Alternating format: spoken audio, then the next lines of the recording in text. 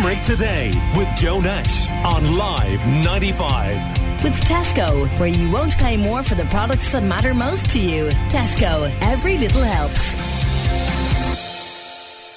Now, I'm joined on the line on 46 19 95 right now by a concerned son whose dad has had his non-contributory pension stripped from him. There's an ongoing review into his dad's case, but James is concerned at the way pensioners are being treated, and he feels that those on non-contributory pensions are being targeted. Good morning to you, James. How are you doing? Good morning, Joe. Thanks. You're very welcome. How old is your dad? My dad is 78. Is he still working? He is still working. Unfortunately, he's had to continue working because when you're under investigation for your pension, they'll actually stop it while the investigation is ongoing. So he's continued to work all his life, to be honest. And when he actually went in about this pension, that was one of the things they said to him, that if he'd stayed out in the sick or gone on the dole, he'd probably got his normal pension and not had all these hassles. But what I was hoping to do today, as you said there, is just really give a warning to pensioners out there. So if it's okay, I'd just like to give you a bit of background on the case of my father. Okay. Perfect, thank you. So it's just let everyone know that in 2019, in the first 6 months, they've gone after 3,500 pensioners who are on these non-contribution pensions. Now, my father, in 2007, went in and actually applied for a normal contribution pension, but he didn't have enough stamps, so they offered him this non-contribution one, which is fine, but it only allows you to have means of 20,000. So what that means is you're basically allowed your house. You could have a Ferrari car parked outside your front door, but you're not allowed to have any savings, bonds, government bonds, any other incomes over 20,000. Now, I actually wrote to the minister on this because that figure hasn't changed since 2005. So basically what happened to my father was my mother was dying of cancer and she decided to buy him a derelict cottage to do up to keep him busy, which he did, and he did it up, and she passed, and he got it all fitted up, but then he decided he'd rent it. And obviously the minute he registered as a landlord, social welfare contacted him and said, look, we notice you have means now over the amount, so we now like to take back all the pension we paid to you. And this isn't like revenue. Social welfare will go back to the very day they started giving you the money.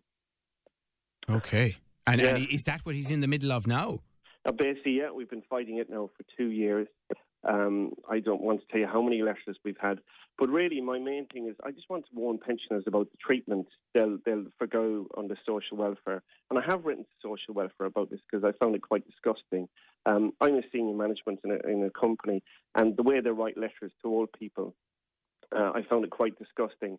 In my father's case, he left school when he was 16, went to England in the 50s. He couldn't read or write properly, to be honest with you. And yet they inundate them with these letters asking for information, bank statements. And the demands go everything from we want the information in 10 days, we want it in 15 days, we want it in 21 days. The only way you can talk to a social welfare office is by writing. You can ring a number, you can leave a message, but you can't actually speak to the returning officer. You can't email them in this modern world, which amazed me. So every part of the correspondence I had to do was in writing. Now, when I want to talk about the demands they put him under, so they'll ask you to come back to them within 10 days of information. It could be bank statements, it could be whatever it may be. And as I explained to them, your local Citizen Advice Bureau, the accountants will only be there every 2 weeks, and the legal services is only every 3 weeks.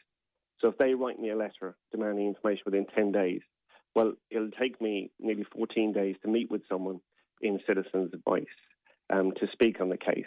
So, and then also they want you to get bank statements going back in my father's case to 2007, and they're not held by your local branch anymore. You have to go to Dublin. Dublin will charge you €3 per sheet per statement, and they'll also take about maybe 2 weeks, maybe 3 weeks to get it to you. And so, James, is this only in a case where they are looking for money back? For example, when someone first applies for a non-contributory pension, is it more straightforward? It's absolutely straightforward. When you actually apply for one, you'll just be asked to fill out a form. I don't think they go through enough on how the assets and what are assets.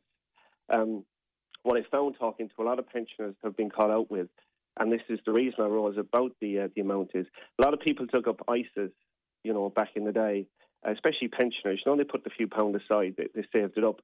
That would actually drive you over the the amount. If one of your family members has passed and left you money, or maybe you came into some money, should we say, that will put you over the threshold. And is it your view that the state takes a much more serious view because it's non-contributory of all of this? I think so, but what got me about it was the state's aggression towards the old age pensioners. I mean, if I went in tomorrow morning and I killed someone, I get a lawyer put beside me, a solicitor, who will explain to me everything that's going on and tell me what I need to do and how I need to treat this case. All they will do with pensioners is they'll send them, inundate them with letters.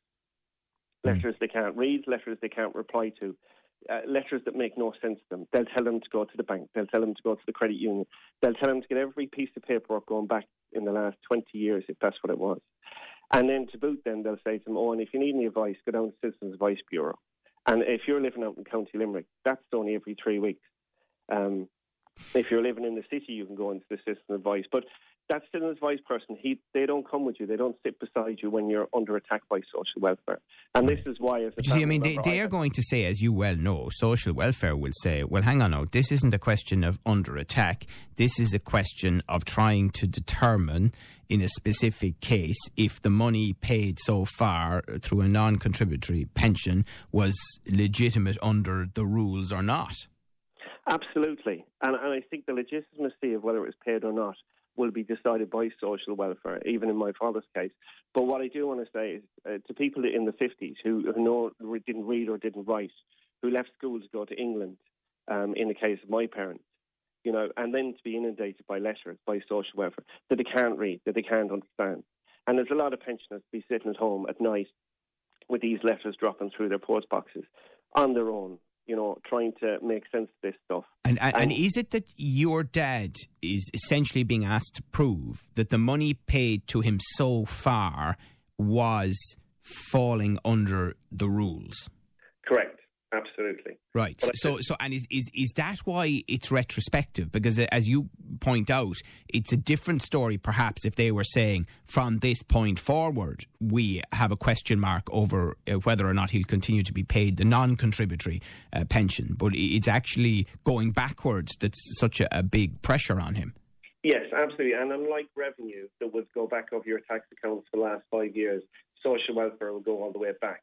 So really, to a pensioner there, that someone may have passed in the last 8 years and all of a sudden they leave them some money.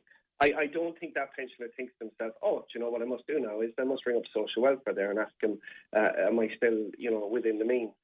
Right, but they do say, don't they, the social welfare, that it is under regular review and you do have a responsibility if your circumstances change to inform them. Absolutely. And I think for people like me that had a full education and went to secondary school and left with my grades and all the rest of it, absolutely. I think for old age pensioners that left in the 50s that could no more read nor write and just about able to sign their names, I think they need to be treated differently, Joe. And in what way exactly, James? Well, I think for a start, these people could actually ring up and have a conversation with them would be a great start. I think also, when they send out their pension or maybe when they go to collect it, a leaflet. My father, in all the letters he got from revenue, there wasn't one leaflet in there that said, here's your rights, here's what you can do, here's the people you can speak to. All this had to be found out on our own. That's whether he's guilty or not. But I suppose, a key question, I suppose, for your dad and for you as well, helping him is, are you confident that he is okay on this one? I suppose I won't know until the appeal is finished. So we're actually in the appeal at the moment. But I suppose for me, looking at this from the outside in, this is a bit like being innocent until proven guilty. It's just the treatment, Joe. You don't get told anything. I started this from the beginning myself here with him. You have to find out everything. The social welfare will not tell you to go to the Advice Bureau and they'll help you out. They don't put in any leaflet. The first thing you do, and I go back to that case, is if I murdered someone tomorrow morning, a solicitor would sit next to me and say, right, here's what you can do, here's what you can't do. But these old age pensioners, they stop their bins.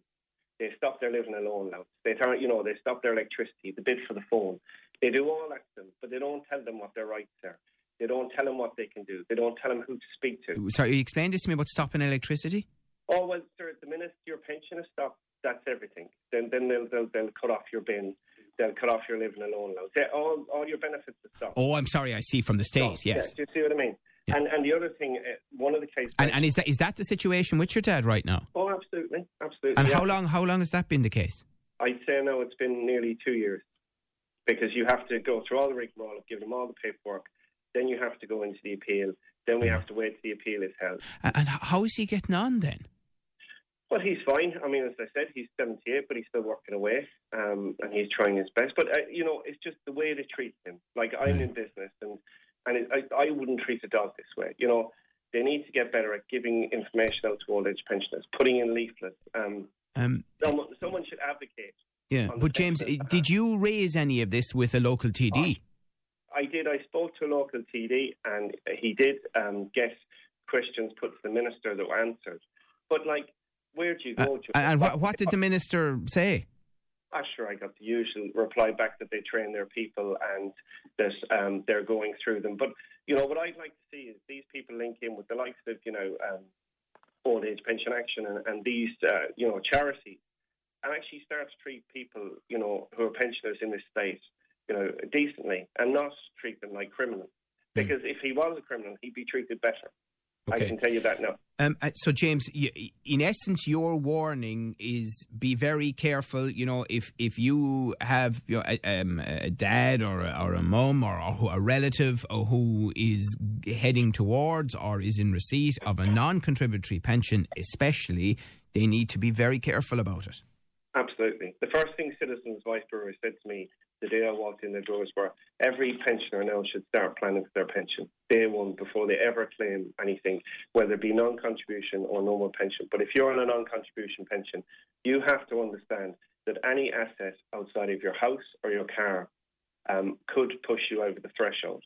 And the day you go over the threshold, they will claim the money back to that. Now, the ironic thing, as always in this country, is you can have a £100,000 Ferrari sitting outside your front door, and as long as it's your household car, it doesn't count. But if you took a few quid a week out of your pension and put it towards one of Charlie and McCreevy's savings schemes, which most old people were told to do, or the banks got on to you and said, hey, there's a good savings scheme here we want you to get into, as most old people are told to do, that will drive you off the threshold. Okay. A threshold that hasn't been changed since 2005. All right. 2005. All right. Okay, James, listen, thank you very much for telling us that story, and let us know how your dad gets on in the first instance, but also it's something that we will try to explore with some of the election candidates that we're talking to at the moment, in the middle, of course, of this general election 2020 campaign. James, thanks so much. Call Limerick Today now on 46 19 95.